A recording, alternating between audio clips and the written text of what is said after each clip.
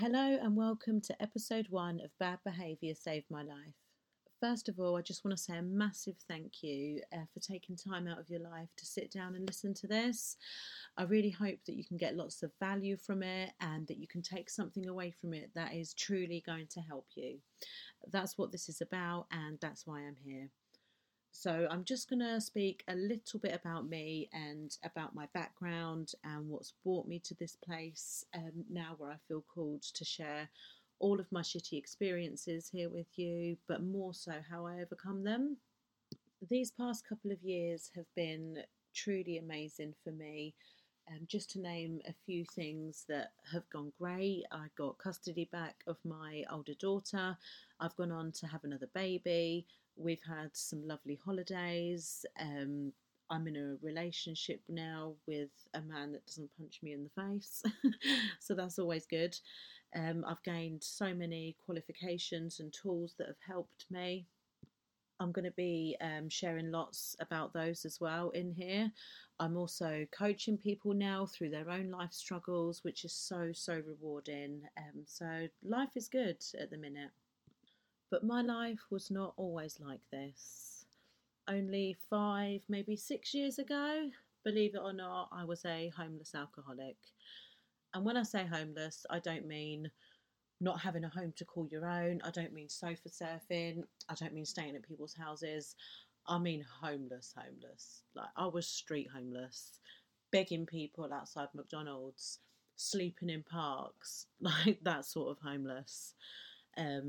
I had my children taken away from me. I went to prison for arson, something to this day I have no recollection whatsoever of doing. I was being assaulted constantly in different violent relationships. Every relationship was worse than the one before, was more violent than the one before. I was being forced to do things for money that I didn't want to do. I was fed heroin a couple of times when I was so wasted and passed out. I was then, almost 4 years ago, put in hospital for 2 weeks and diagnosed with liver cirrhosis from the amount that I had been drinking. And I was told when I was in that hospital that I needed a liver transplant quite urgently to save my life. But I needed to have been sober for 6 months for them to actively start looking. So I was pre-approved for the list in the hospital, but the doctor said to me, I don't know that you're actually going to make it 6 months. So the list goes on. The list is endless of real bad experiences that I've had in my life. And people think I'm crazy when I say, do you know what? I'm so thankful that all of that happened to me now. It's a massive part of my story. And although it was horrible at the time, I genuinely don't believe that I'd be where I am today if all of those things didn't happen to me. I look at myself now and I see such a strong, resilient woman. I've had to develop so many coping strategies on my own. Things have really helped me to overcome everything that I've been through, and I literally feel like now I could take on anything, throw anything at me and I know that I'll be okay. And that's why I really feel called now to share what I did, to help me get through the darkest times in my life. And that's what I'm going to be talking about on these episodes. And I know there's going to be so many of you out there listening that can relate, or are having a really shitty time, or finding it really hard to deal with past or current traumas. But I'm here to tell you that you can use that to your advantage. Your traumas can actually be your biggest asset, and they can give you the tools to become the very best version of yourself. They can become your superpower and make you so resilient that nobody will ever hurt you ever again, because you just won't allow it. You simply just won't be available for it. I really want to take you on a healing journey with me. I believe that we're all healing from something that we're all recovering from something. We're all in recovery from something. And when we hear the word recovery, we instantly go to alcoholics or drug abusers. Like, they're the only people we assume are in recovery. But most of us are recovering from something, whether that be childhood trauma, or you may have been bullied at school, you may not have a great relationship with your family, you may have been a victim or still be a victim of domestic violence. You might be suffering with addiction, and that's to anything. You might be suffering with addiction to food or alcohol or sex or drugs or whatever it is. I believe that we're all recovering from something, but the difference is that we're all fighting the same battle with a different set of tools.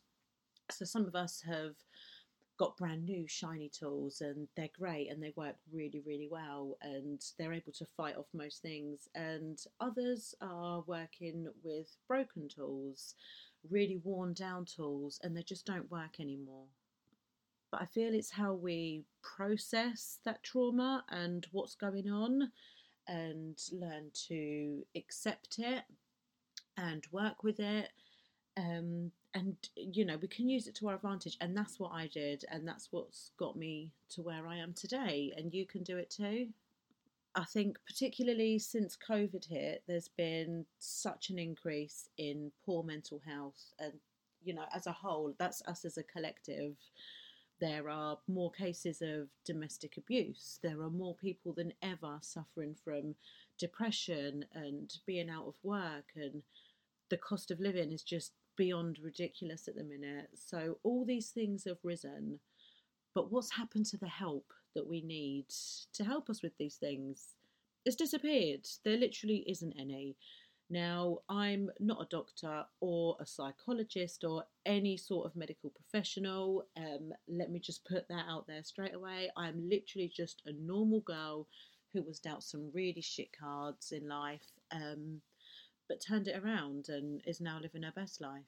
I'll also be sharing, probably oversharing, all of my own awful experiences, and that's always fun to hear. But you're going to love it. I was diagnosed with BPD, which is borderline personality disorder, or EUPD as it's now called, about 7 years ago. And I was on so many different medications for it. I was on antidepressants, I was on antipsychotics, I was on beta blockers, I was on sleeping tablets, the lot. I was then on so much medication as well when I was diagnosed with liver cirrhosis.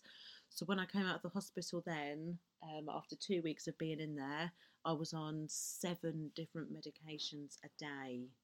7. I don't know how I remembered to take them all. I don't even remember to drink 7 glasses of water a day.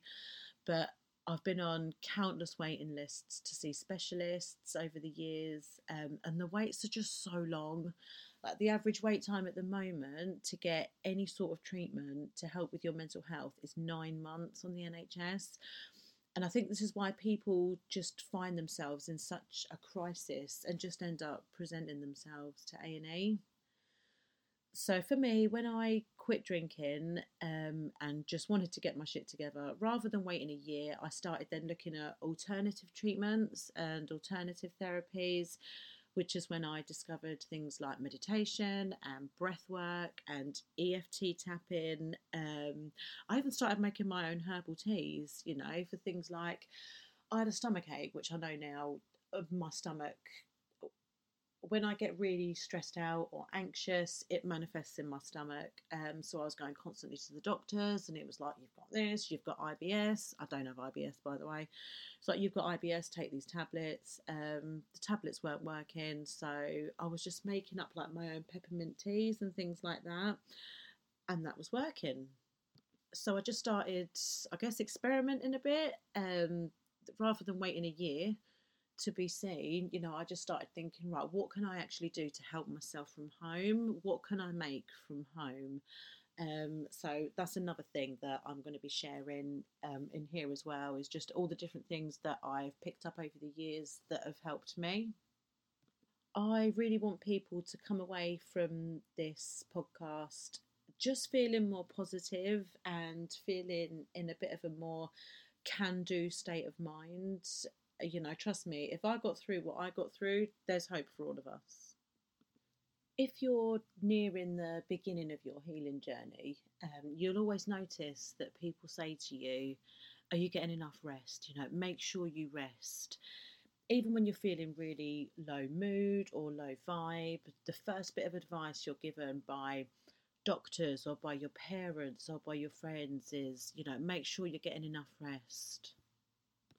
And to the majority, rest is associated with being physically still, isn't it? So if someone says, oh, you're getting enough rest, you think, oh, okay, well, I'm going to go and lay in my bed and binge watch some telly or laying on the sofa. Bed rest is what I was told to do when I come out of the hospital, which is fine. I actually love laying in bed. I love binging on Desperate Housewives as much as the next person. But the trouble that I found with that is the more I rested or was just laying there doing nothing, the more overactive my mind was. So I had all that time in bed to just think, and thinking meant overthinking for me. So about everything I'd done and mistakes I'd made and so on. And in the end, it just made me feel worse. So I just started trying to do things that would occupy my mind, where I could still rest my physical body when I needed to. And research actually shows that doing something creative when you're having a down day can have similar effects to that of meditation. So it gives you something to focus on, and it occupies the mind and helps eliminate intrusive thoughts, and can also actually help you to process trauma in a really positive and productive way. Get yourself an easel or some knitting needles, whatever takes your fancy, some paints, get your kids' colouring books out, no excuses. There's so many ways that you can get creative, and at the end of it you'll feel a sense of achievement, and you've got something to show for it as well. And decluttering and reorganising is actually another great way to get creative if you're up and about. But if you want some physical rest, there are so many things that you can do just staying still as well. So when I left hospital, I was living in a little one-bedroom flat. This is when I didn't have my children with me, and I used to sit and do cross stitch, and I absolutely loved it. It used to take me ages, and I used to make things for the kids, and then my older daughter actually started doing it, and we'd do it together, and we had so much fun. So if you're having a bit of a shitty day or just feeling a bit meh, just get creating something. If you've got a garden, gardening's a great one, and it's free as well. It's like free therapy. I just want to read something that I found, because I'm going to be sharing some facts in here as well. So, and I found this really interesting. So in 2015, psychologist and art therapist carried out multiple studies confirming that being creative can increase positive emotions, lessen depressive symptoms, reduce stress, decrease anxiety, and even improve immune system functioning. A 2016 study in the Journal of Positive Psychology supported these earlier findings, concluding that spending time on creative goals during the day is associated with a higher activated positive effect on that day. Positive effect is the extent to which people experience positive moods such as joy, happiness, and optimism. Higher positive effect lowers stress and expands our perspective so that we notice more possibilities in our lives. So creativity is a superpower. Who knew?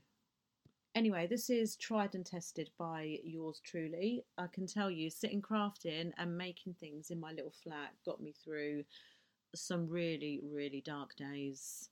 And you just feel like you've accomplished something with your day rather than just sitting watching the telly.